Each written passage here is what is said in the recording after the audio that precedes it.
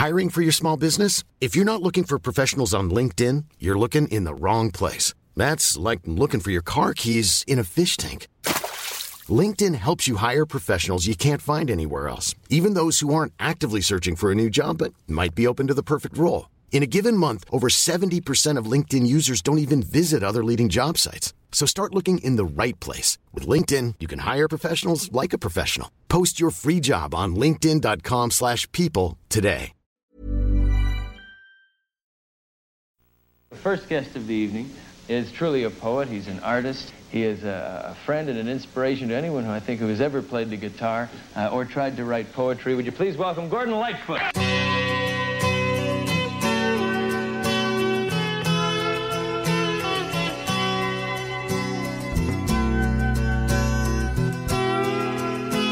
I live in the light of the bright silver moon. I'll take you off sailing from midnight till noon.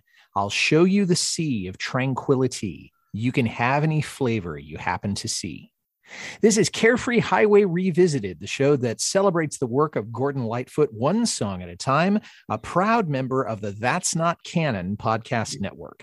I'm your host, Mike Messner, and along with me today is a fellow Lightfoot fan from Chester, Georgia, Donnie Screws. Donnie, welcome to the show. Thank you so much, and glad to be here, Michael. Well, it's great to have you here. How did you first get into Gordon Lightfoot's music?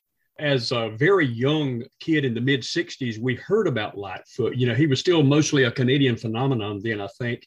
But reading the magazines as a young kid, you know, his name came up.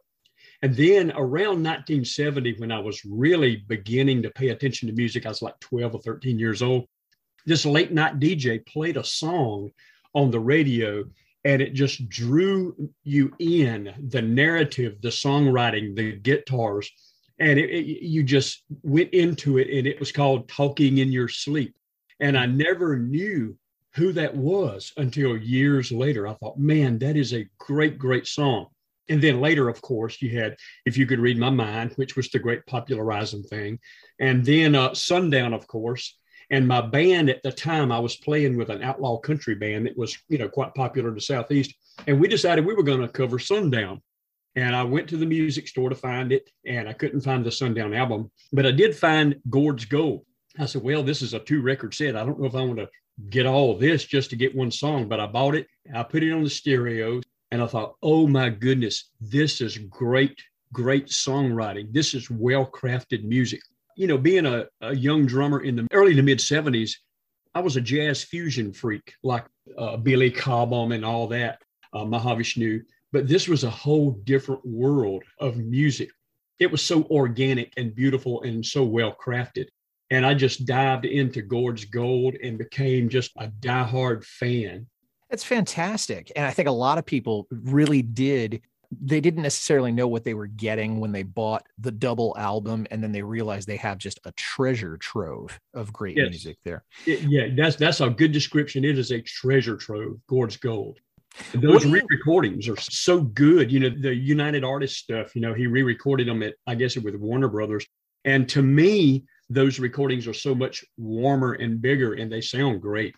Well, they're certainly more elaborate, and I don't think that detracts from them at all. And warm is a good way of describing them, because they really do have a sort of intimacy because of the production that maybe the original recordings didn't have. What would you say you like about Lightfoot's music in general? First of all, great songwriting. He actually puts great thought into every part of the music. You know, a lot of people write songs and they have 3 chords and some lyrics, and that's it. And they don't put a lot of thought into arrangements. I like well-crafted pop songs, rock songs, whatever, jazz, whatever. As long as it's well-crafted and thought goes into it, intelligence goes into it, depth and feeling. And of course, you know, Lightfoot has all of that. And his music is just the whole thing. Plus, Barry Keane, the drummer. You know, I was a Billy Cobham jazz freak. Danny Seraphine with Chicago. But then I learned so much as a drummer and as a total musician from Barry Keane. His parts are just genius. Now, that's something I was going to get into a little bit later. But, you know, we might as well talk about it now. I did a show, for example, with Lee McCormick a couple of weeks ago, who's a drummer up in the Ontario area of Canada. And he said that Barry Keane was sort of trying to take a page from Jim Gordon's drumming book. Now, I'm not a drummer, and I've never played the two guys back to back in terms of their style, but I'm wondering if you would agree that there's an overlap or an influence between what Jim Gordon did in the sessions and what Barry Keane does in performance and in sort of the later records. Yeah, I'm a big Jim Gordon fan too. As a music freak and a musician, if you bought albums all through the 60s and 70s, you saw Jim Gordon's name on just about everything, from Wichita Lineman all the way up through Derek and the Dominoes, that great album with Delaney and Bonnie and Friends on tour with Eric Clapton. That is a great, great album. And he played on, when he came to Warner Brothers, of course, they brought in Jim Gordon. That's before Gord decided to have a full-time drummer, when he brought Barry in. But to me, I think Jim Gordon and Barry Keane probably approached the music in a similar way. I don't know if Barry needed the influence of Jim Gordon, but of course, with Jim Gordon's history, everybody was influenced by him, so that could have been there. It is very possible simply because Jim Gordon was there first. And right. Jim Gordon being a session guy who, like you said, was really ubiquitous all over, played with Eric Clapton. I think he got a writing credit for Layla, played with Delaney and Bonnie, played with Joan Baez. I mean, just all over the place. So that would make sense. Donnie, how many times have you seen Lightfoot in concert? And what was the most outstanding performance that you've seen? I've tried to think about that. It's between 5 and 8 times. We're down here in rural South Georgia. So, Lightfoot don't get down here very much. Not many people. I was talking to Terry Clements one time, and Terry was poking fun at us. He said, we're down here in the Chitlin circuit down here with you guys, The most outstanding to me might have been the first performance at Chastain Park in Atlanta. It was the first time I saw Gord, and he came out. This was before his aneurysm. And this was around the time of Gord's Gold Volume 2, where he re-recorded a lot of that. And there was one original song on there that wasn't on any of the other albums called If It Should Please You. And it's a pretty good song. And Gord came out and actually started with that song, If It Should Please You. At the time, my seats weren't the best. We were up in Chastain Park, up on the side. It was a medium-sized amphitheater.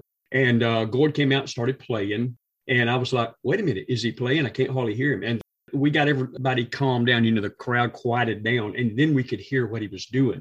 And it was a great performance. And I remember in the middle of that, Gord broke a string on his guitar in the middle of it. And instead of switching guitars, he sat down and changed the string while he talked to the audience right in front of everybody. Oh, man. Yeah. That is hilarious. I mean, how many artists would take that time or have that much nerve to do that in the middle of a show and keep the audience's attention? I think that just speaks volumes about him.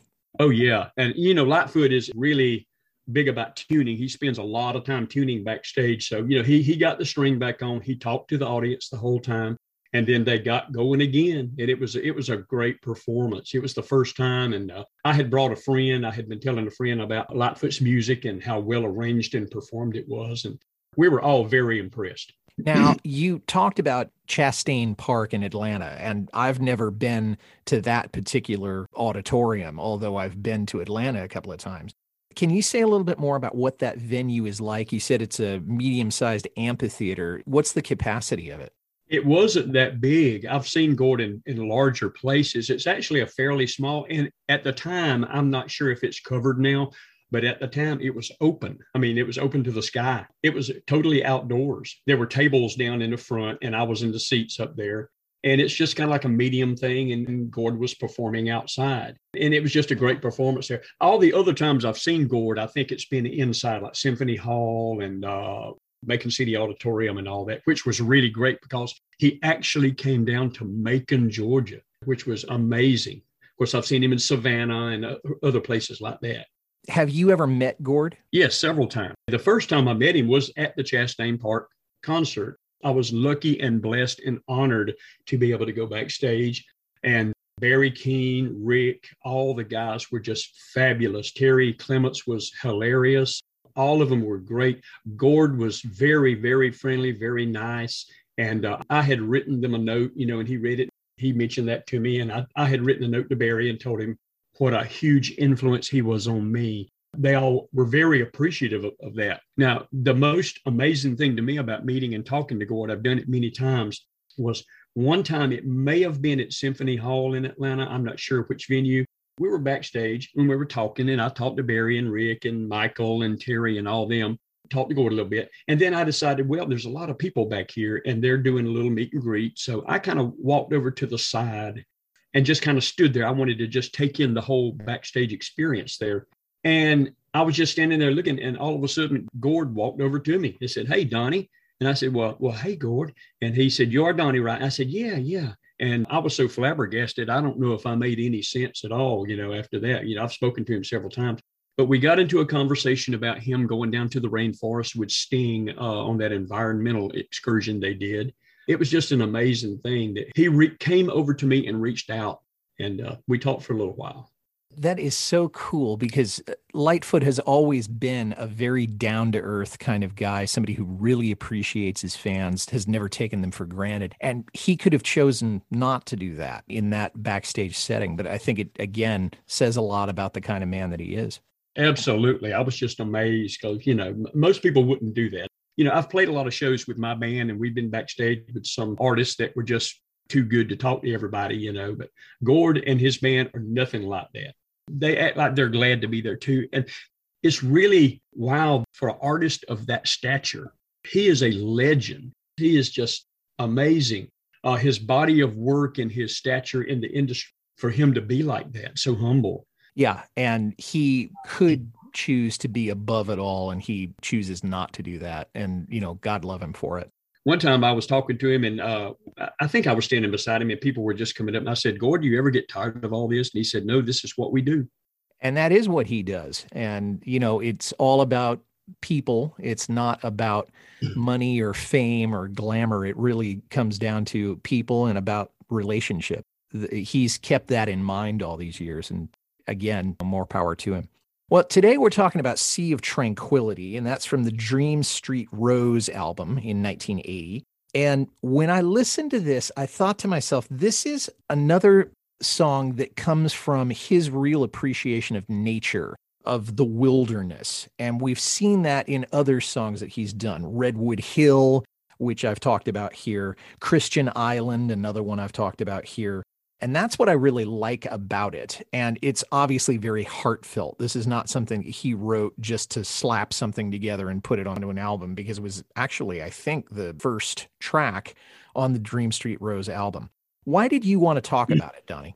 Well, I think it may be my favorite song of all from Gord. I had Gord's Gold, and I had gotten Summertime Dream, which was probably the most melodic of all, in my opinion. I was just amazed. And I saw Dream Street Rose in a local record store for a long time. And I thought, do I get it? Do I buy this? Finally, I broke down and got it. And boy, am I glad I did, because that album is a treasure house of great playing and great arrangements. And that first song, Sea of Tranquility, it starts off with the guitar strumming. It's an acoustic guitar, but it's so powerful. I mean, it's so strong. And then you hear the high guitar, I think Terry Clements or somebody's playing arpeggios there. And he sings, "I live in the light of the bright silver moon." And then he goes into it. And I've been a nature freak, birder, environmentalist, science teacher, canoe kayaker, hiker, collector all my life. All of his songs about nature speak to me. It just means so much. Gord's nature tunes are awesome. Whispers of the North and all that. But Sea of Tranquility, not only the lyrics, not only what it's about, but also that brilliant arrangement and the way these guys play. And we can get into that. Barry Keene's drumming on this. I'm a drummer. I played every kind of music, jazz, everything. This is how drums are played. Well, he comes in playing a regular thing. And we were talking about the song being in 3/4. It's all multiples of 3. I always thought about it being in 6/8. But you're probably right. It's a fast 3/4.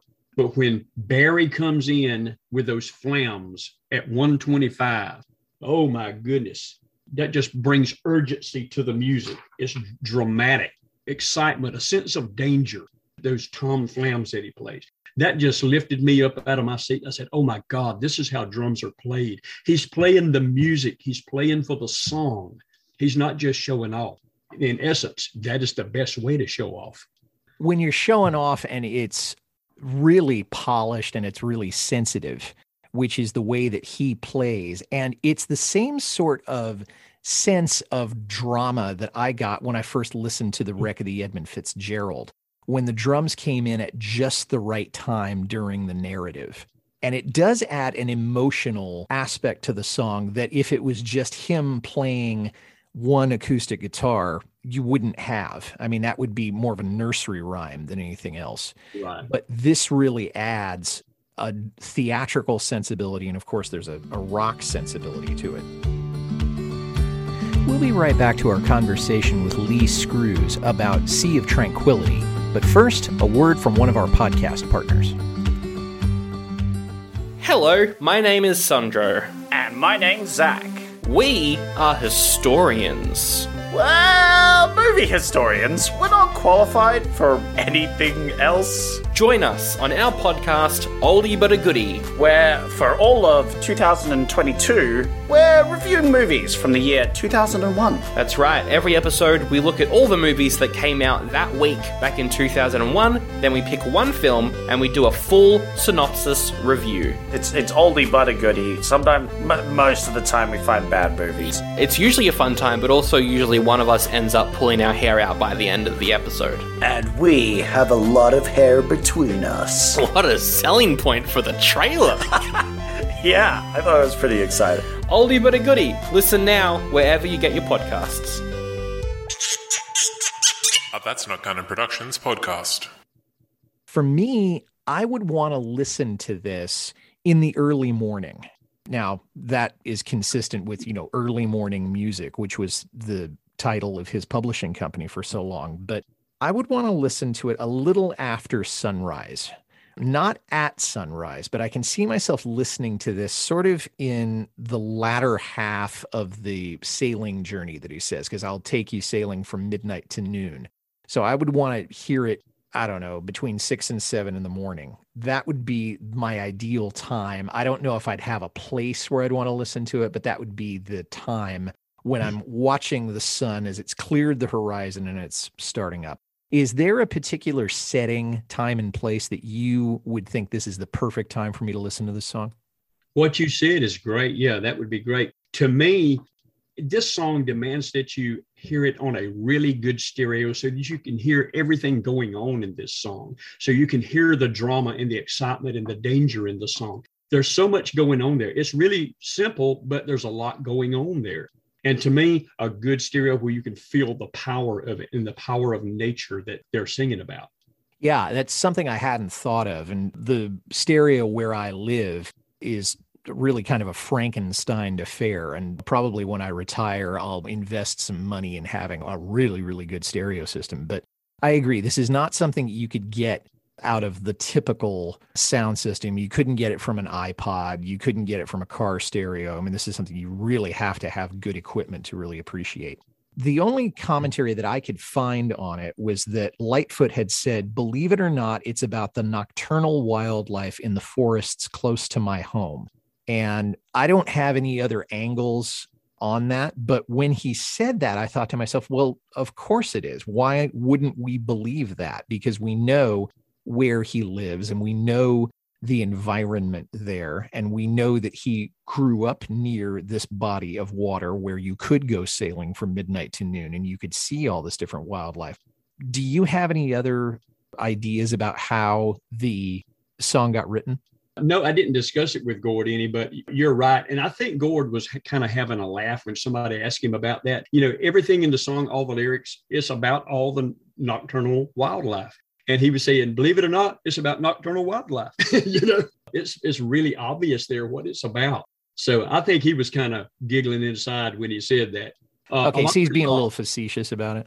Yeah, because they said Sea of Tranquility and all this stuff. I live in the light of the bright silver moon. And he goes into all these descriptions of wildlife and animals and things. And then they said, what it's about? Well, it's about the wildlife, it's about the nocturnal wildlife. Now, a lot of his songs do have hidden meanings and other things like Nile Rodgers said, the deep hidden meaning. But this one is pretty straightforward. Now, there is some very poetic passages, I'll take you off sailing from midnight to noon, and you can have any flavor you happen to see. That's taken a lot of poetic license there. And not only are you observing the wildlife, but you're thinking deeply and philosophically about it as well. Yeah, and that's a great jumping off point for us to talk about the lyrics. I live in the light of the bright silver moon. I'll take you off sailing from midnight till noon. And right away, he's saying, this is about the nocturnal wildlife where I live. I'll show you the sea of tranquility. You can have any flavor you happen to see. So poetic license, I'm thinking flavors, what does that have to do with anything? I live in the shade of a forest of green, in the wildest of woodlands that you've ever seen. So this is a pristine area. People don't live in it. If they do come to it, it's not very often. And they live in the shade, which means they're probably sensitive to light in some way. Now, Donnie, have you been to this area of Canada? Can you testify that this is what it's like? No, I haven't. I've read about it and researched it a lot, and it's on my list. I'm just retired from teaching science for 40 years, and Canada and that area is on my list of places to go to. I've spent a lot of time, like I said, in the swamps. I'm down here in South Georgia, so we're basically swamps, and I've spent a lot of time way up in the swamps. And like an old swamper friend of mine, down here you don't say swamp, you say swamp, But it's a forest of green, and it's wildest of woodlands. There's a lot there. We have alligators, we have ospreys and eagles and all that down here too, especially in those areas.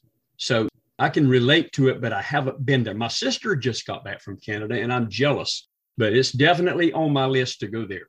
Well, having spent some time in South Georgia also on the western part of the state, just across the line from Dothan, Alabama, I can appreciate the kind of landscape you're talking about, but I've never been to that part of Canada either.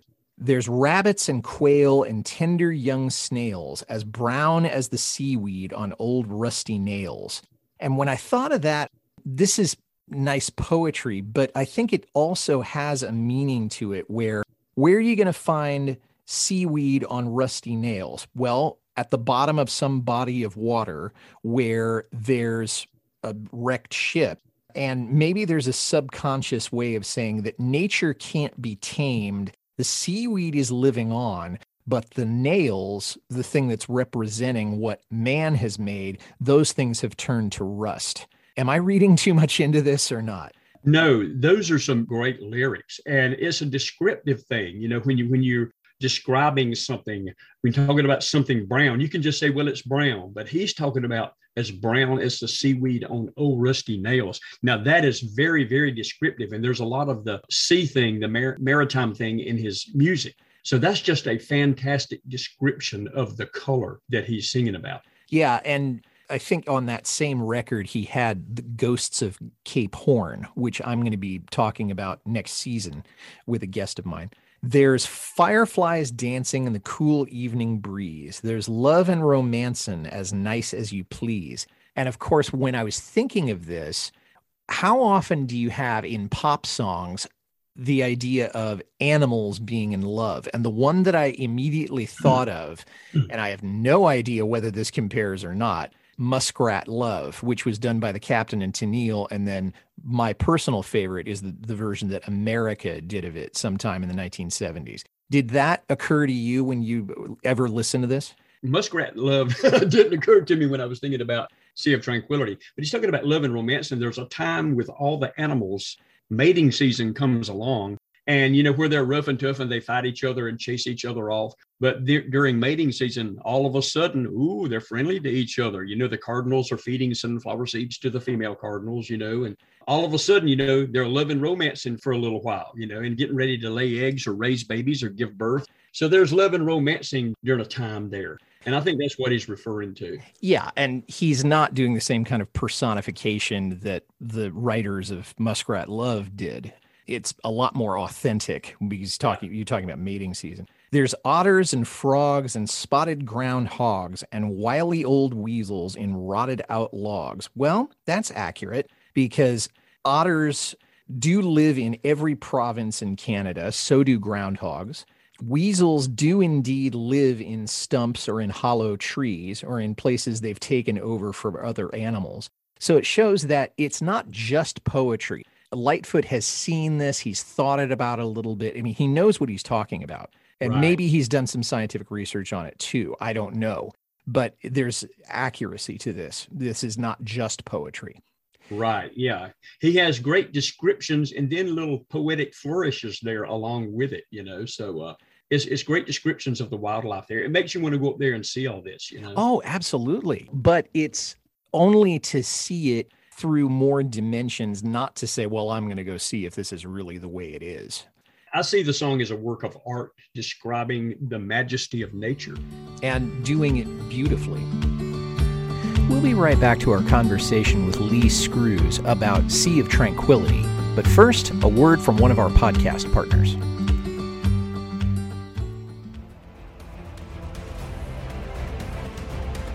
The world at war. 2 lives in the balance. Who will live to see another day? The leader of the free world or a man falsely accused of treason?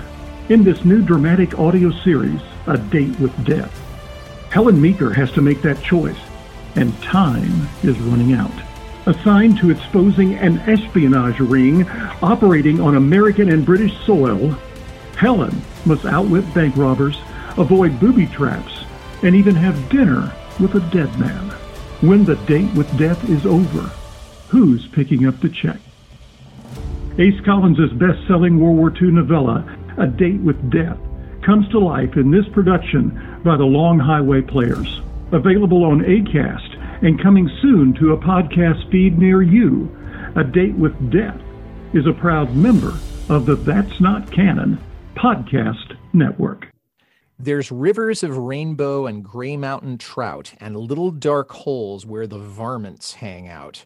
It's interesting because Ontario is not known for a whole lot of places to go fly fishing. There's places to go fishing all over Canada, of course, but it's interesting that he chose that because most fly fishermen, from what I know, would not go to that part of Ontario to go fly fishing. They might go out in the lake or they may fish from the shore, but they wouldn't necessarily go fly fishing there. Varmints. Now, this is an interesting one. I always think of varmint as one of those sort of colloquialisms that we hear in cartoons. Is there an actual definition of the term varmint? That's a good question. I'm not sure. Down here, we've always thought of varmint as some kind of animal that's a wild animal and kind of gets in the way and all this kind of thing down here. But I hadn't thought about it like that. Little dark holes where the varmints hang out. It's just, he's describing all the animals, small animals, big animals, all the animals that are there. And that's just part of them. And the rivers of rainbow and gray mountain trout, instead of the fishing reference, I think about it just being a natural place where these fish live naturally. They're animals too, and they're fascinating animals, and they have a role in the ecosystem.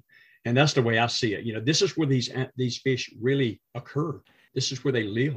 So he's not bringing in the idea of, hey, while we're here on this cruise, let's stop and go fishing. He's just keeping this narrative of describing the ecosystem.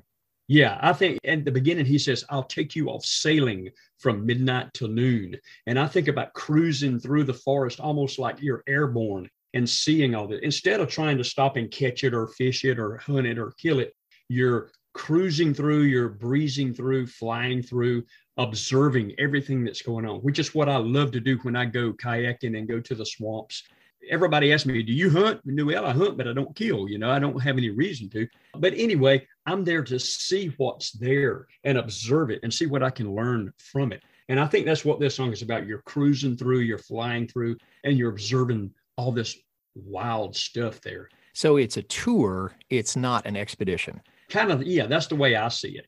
There's foxes and hares in traps and in snares. Now, we're not going hunting, but I guess we can't get away from that aspect of life because they're in traps and in snares. And lots of bald eagles, so you better take care. So there is some hunting going on, both the predator and prey that would happen in any natural system, but also there's some human incursion on all of this. Otherwise, you wouldn't have foxes and hares in traps and in snares, right? Right. Yeah. He does refer to the fact that humans are in there and having an effect. Yeah. And bald eagles do swoop in and take animals from those traps sometimes, although most bald eagles, their diet is mostly fish. And I did a little bit of checking on this, and you might know better than I about this. Okay, but bald eagles, They're between 10 and 15 pounds. They're 28 to 38 inches high, and their wingspan can be as much as 8 feet. And that is, to my way of thinking, I mean, that is a very intimidating creature. And so when he's saying, you better take care, it sounds like what he's saying is they may not be after you, but they may run into you. And if you disrespect them, they're going to try to scare you off. Now, I don't know anything about the behavior of bald eagles. Can you give me a fact check on that? Well, I see it, there's lots of bald eagles, so you better take care and all that. It's just part of the poetry of the song to me. I've never really thought about being afraid of a bald eagle. They are very, very large. They are majestic and they are imposing, and I've seen them. But it's part of the narrative of the song, the pure nature, wild. I mean, this stuff is wild. So you better take care. You don't know what may happen. You get too close to a nest with an owl or an eagle or a hawk, you may be attacked. Even down here, even mockingbirds will attack you if you get close to their nest, and you do not want to get attacked by a bald eagle with those talons that big. So yeah, that's a great poetic line there about, you better take care with birds of this size and this power.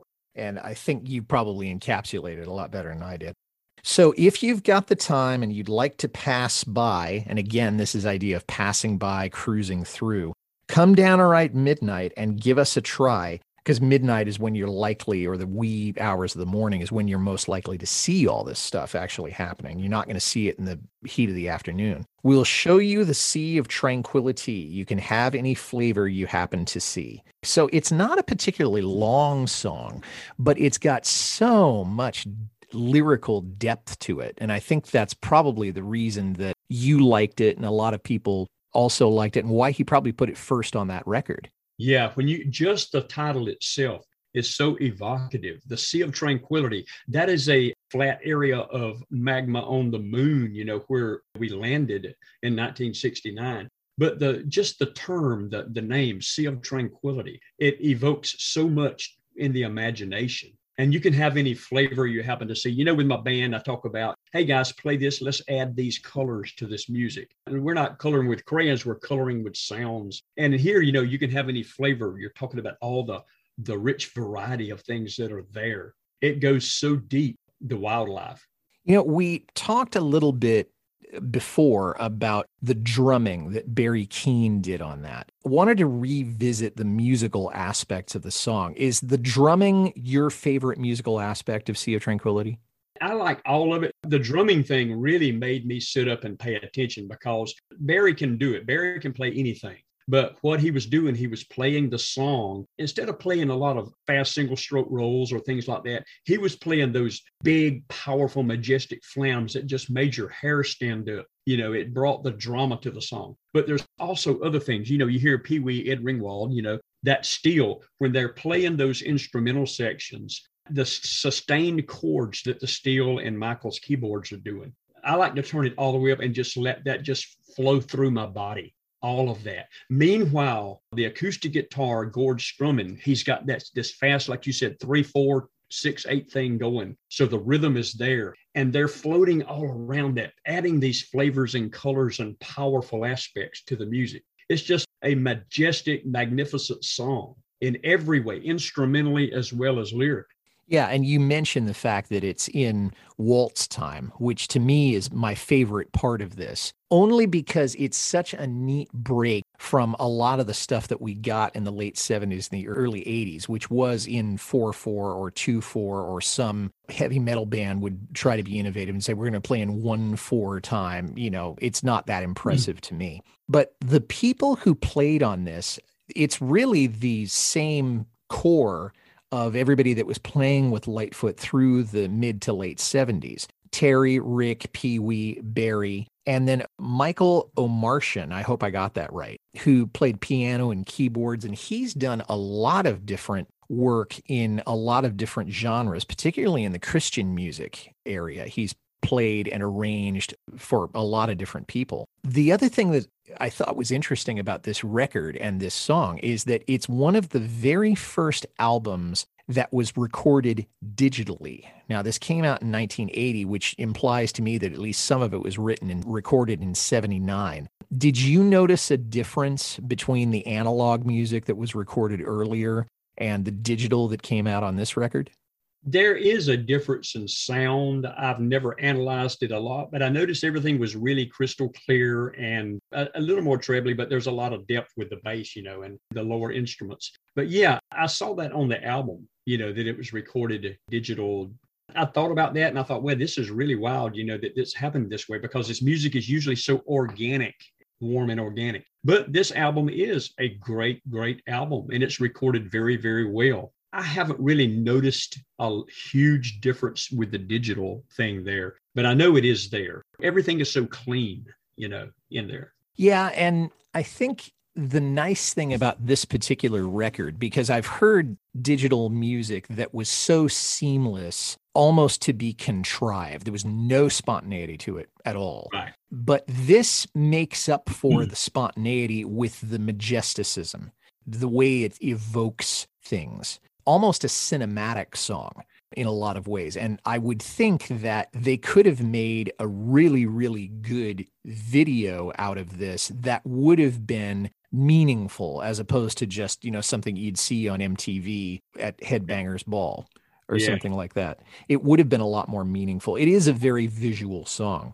Right. Yeah. And he's played it, from what I could tell, about 332 times in concert. Interestingly enough, he has not played it in the last 12 years. He first played it in Edwardsville, Illinois at the Mississippi River Festival that was in July of 1976. And he probably figured that, hey, people are here to see me because I'm promoting Summertime Dream. So he probably thought, hey, I think I'll sing a new song. I've kind of got a captive audience here, so why not? And then the most recently, he played it just up the road from me in April of 2018 at the San Francisco Palace of Fine Arts. If he has played this on the current tour, I can't find it. He played it twice in the 70s, 9 times in the 80s, 67 times in the 90s, 138 times in the 2000s, and 115 times in the 2010s, and he hasn't played it so far this decade.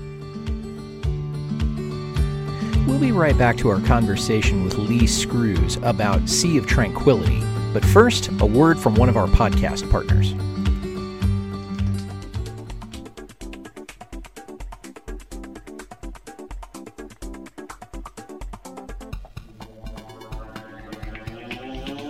Welcome to Books Boys. Every month, the Dean and PJ tell you all about the books they've been reading and make some recommendations from our old favourites, plus surprise call-ins from authors to talk about the works that they're writing, original music, prize giveaways, and more. That's Books Boys on booksboys.com and all good podcatchers. Books Boys. Get it. Buy it. Books. Did he play it in any concert that you've seen, Donnie? Yes. I got so excited. I got so excited when they started it. I turned to my wife and said, they're doing Sea of Tranquility. But there's another thing that happened, and I'm not sure who was doing the lights at the time. Maybe I don't know if Richard Harrison was still with him then. But anyway, when they started, I believe it was Symphony Hall in Atlanta, and he went into that rhythm on the guitar, and I immediately knew what he was doing. And when Terry came in on the arpeggios, the high arpeggios, I said, oh my God, they're doing Sea of Tranquility. And the people behind me were like, shh, shh, This is what was really wild. I've thought about this song played live so many times. As a musician, in your imagination, you think, what if I was up there playing it live? And I thought about when that first high, that first high ping, ding, and then you hear the bass, boom.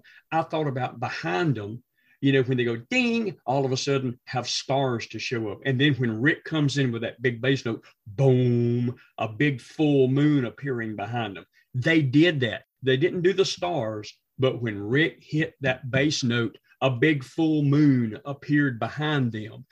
Man, I got so excited, I about jumped out of my seat. I said, I thought about this, and of course the people were saying, shh. I did see him play it another time, and they didn't do that with the lights or the effects, but that was really exciting when I saw that.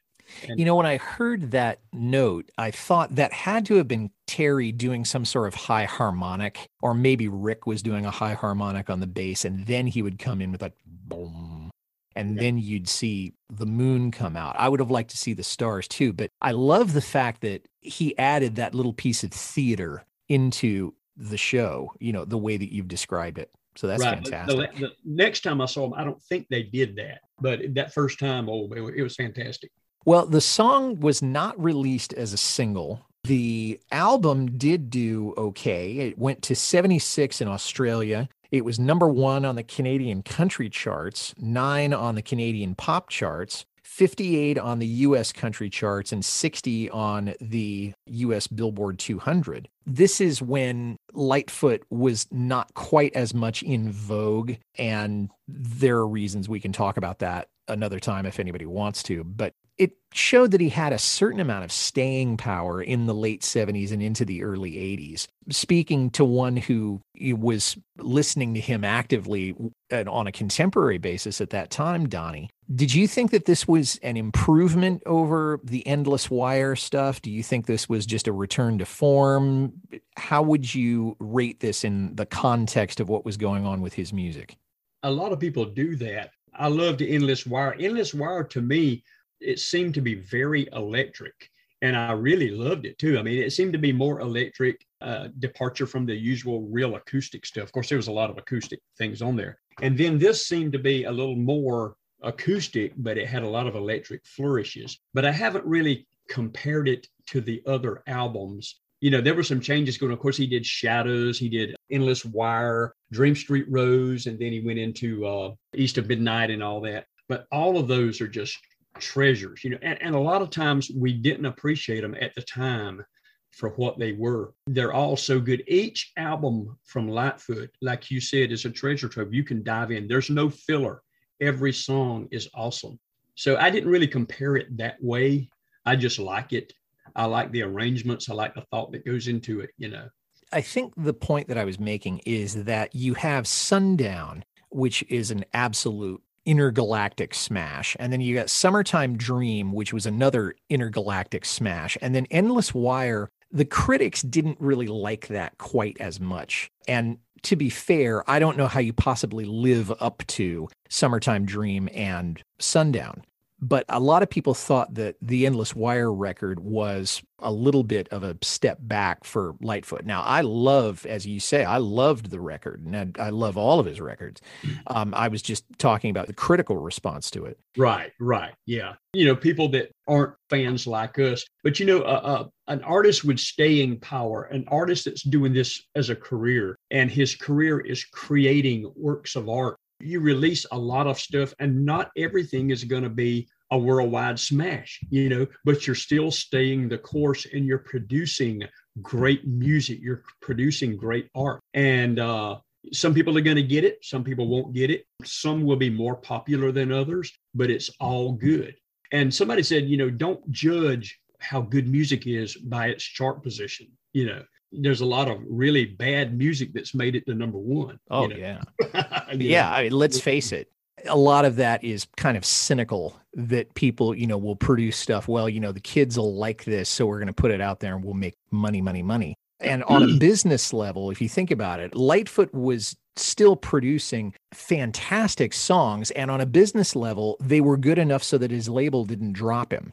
So that may be an indication, not the only one, because what you said, you're creating art. Some people are going to get it, some aren't. But if his label had dropped him, that would indicate something else. Yeah. And a lot of times labels, especially big labels like Columbia and Warner Brothers, it's not how good you are. It's not how great the records are. It's how much it sells, Yeah. Now, on a positive note, Warner Brothers and Asylum and Columbia are known for nurturing their artists and keeping them. Now, these days, in modern days, 2022, no, if you don't have a hit from the get-go, you're dropped. But back then, to their credit, they held on to their artists and nurtured them. And sometimes you had albums that sold a lot. Sometimes you had some that didn't sell a lot. But you were putting out a quality product along the way. Yeah. And I think the thing that has changed so much, I mean, the music industry has changed, so it's almost unrecognizable from what it was, when Lightfoot was, at the peak of his career. But the thing that I have intuited is that the people who are running the music industry these days, I mean, they're lawyers and accountants. I mean, they don't really necessarily have a clue about what good music is. They're looking at balance sheets. Right. And that's a sad commentary, but that's the game that is being played right now. Right. Yeah, you're absolutely right about that. It is sad.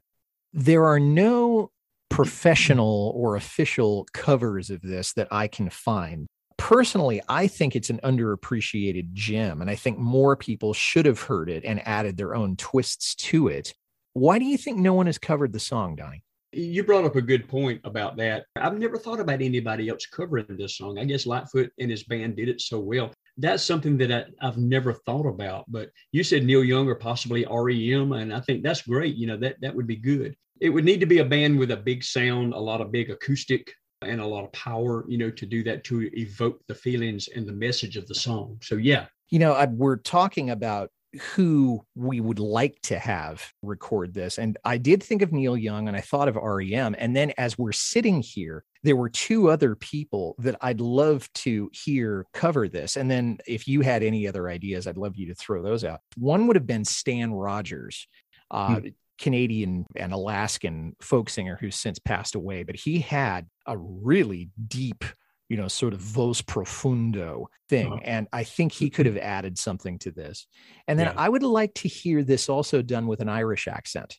I think the Clancy brothers or Tommy Makem, if they were still around and recording, I think they could put a nice spin on this. Is this something the Lee Jessup Band could have covered? Probably not that song. The Lee Jessup Band back in the day, we were like a cross between Waylon Jennings and the Allman Brothers Band, you know. A lot of improvisation, outlaw country, that kind of thing. Sundown would have been more of a thing that we would have done, you know, that fit the image that we had. You know, we were the bad boys of music down here in South Georgia during that time. Probably more Sundown than anything else. And what I just thought of what you were saying a while ago, things like Sea of Tranquility and people covering it and all that. Since the internet came along and we've been in touch with so many other Lightfoot fans, I've been delighted to find out that so many people appreciate these hidden gems in the albums like Sea of Tranquility, Whisper My Name, The Watchman's Gone, and things like that. I found that other people, hey, you know, I'm not the only one that thinks this is great. So, you know, you made me think about that. Well, that's one of the reasons that I enjoy doing the show, because we're looking into these songs that the casual Lightfoot fan might not know, but then the people who will listen to the whole album, didn't just buy the singles, would be able to talk about and say the impact that it's had on their own lives. Because, you know, his music certainly had an impact on your life and my life. And that's one of the reasons that I do this. Donnie, you're a musician yourself. You've alluded to that a couple of times. And we've also alluded to the Lee Jessup Band. You're still performing. And so I'd love it if you could just say a little bit about your current outfit, what you're doing, where you're doing it, and the kind of music that y'all perform. Yeah. Like you said, I started with Lee Jessup Band. I was like 18 years old, started with Lee Jessup Band, and we were, you know, we had a great time. We did 3 albums. We played venues all over. We actually were lucky and honored to play the White House for Jimmy Carter in 1980. I've been in other bands. I've been in soul bands. We had a blues band, Americana bands. One of the bands I was in, the Medicine Men, we were acoustic Americana, and I thought, we need to do a Gordon Lightfoot song. And I stayed on them. And finally, my other bands became so busy that I had to leave. It was actually a live radio show we did. They did The Way I Feel after I left. I thought, my gosh, they waited till after I left to do that. But anyway, I've played all the music, you know, we've played blues, jazz, rock and roll, outlaw country, improvisational music. And I've written songs. I wrote the title song from our 3rd album, Lee Jessup Band. And I've been in bands where we played the obscure stuff, where we played the cool stuff, you know. And now I'm 64 years old and I'm having a ball. I've got my own band. We're called the Midlife Chryslers. And we're like a cross between Fleetwood Mac and the B-52s, you know, Tom Petty, Lady Gaga, Aretha Franklin, ZZ Top. And we travel the Southeast and mostly Georgia, but the Southeast, South Carolina, Florida. And we play fun dance music, and we play coastal areas where people just have a good time. And I'm retired from teaching, so it's a joyful life to be able to play music and make people happy. it sounds like you are just having a blast. And anybody who's listening in that region, please do check out is it the Georgia Midlife Chryslers? Is that right? Yeah, that's such a silly name. Sometimes I'm embarrassed to tell about. I didn't come up with that name, by the way. Bass player Doc came up with that, but it's a silly name. But yeah, online you can find facebook.com/Georgia Midlife Chryslers, and you'll see us with all the pictures and our schedule where we're playing. You can find us there. Also, my Facebook page where I do a lot of corresponding is facebook.com/GA Drummer, Georgia Drummer. So Georgia Midlife Chryslers or GA Drummer. That's where I can be found. Donnie, as we're wrapping up here, if you could have a say over Gord's set list the next time he was playing in your neck of the woods, what would you want him to play as the opening song of his first set? The first one I would say is The Watchman's Gone, but I've seen him do that. He actually started with it one time, and boy, yeah, that was great. Another one, and this is a song he never does because he says it doesn't hold together technically on stage. And I can understand that knowing how the song goes. The Summer Side of Life, I would like to see that, those opening chords and going in and the melody, the soaring melody there and the meaning of it and the way the band plays so well behind him there. I'd like to see Summer Side of Life. But, like you said, he doesn't play that very much because he said it doesn't hold together technically on stage. Another one would be Gotta Get Away, from Salute, that with those guitars, the funky guitars. He does well with what he does. He comes on one concert as far as beginning. He closed a concert in front of a whole auditorium, a large auditorium, a packed auditorium. He closed the show with Song for a Winter's Night, which is a very gentle, loving, romantic song. You would think you'd go out with a big blast, but he just brought the house down with that song, so it's just amazing. But yeah, Summer Side of Life, Gotta Get Away, The Watchman's Gone would be my choice for the beginning. Well, Donnie, this has been a lot of fun. It's great to talk to someone who not only appreciates the music as a listener, but also as someone who has played it and has had some experience in the music business. So thank you so much for your time today, and I'd love to have you back on the show again soon. Thank you so much, Michael. It's been a blast. I enjoyed it. And thanks for listening, everybody. If you liked this well enough to listen to the whole thing, tell somebody about it. Carefree Highway Revisited is on Apple, Spotify, Acast, or wherever you get your podcasts. Our website is www.lightfootpodcast.com, and our Patreon page is www.patreon.com/carefreehighwayrevisited. You can reach me, Mike Messner, at teachermike72@gmail.com.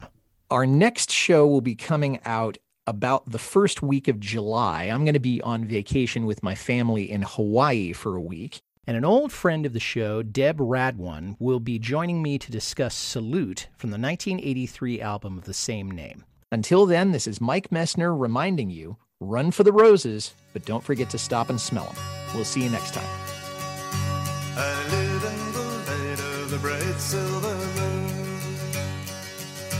I'll take you all sailing from midnight till noon. I'll show you the sea of tranquility. You can have any flavor you happen to see. I live in the shade of a forest of green. Planning for your next trip? Elevate your travel style with Quince. Quince has all the jet-setting essentials you'll want for your next getaway, like European linen, premium luggage options, buttery soft Italian leather bags, and so much more. And is all priced at 50 to 80% less than similar brands. Plus, Quince only works with factories that use safe and ethical manufacturing practices.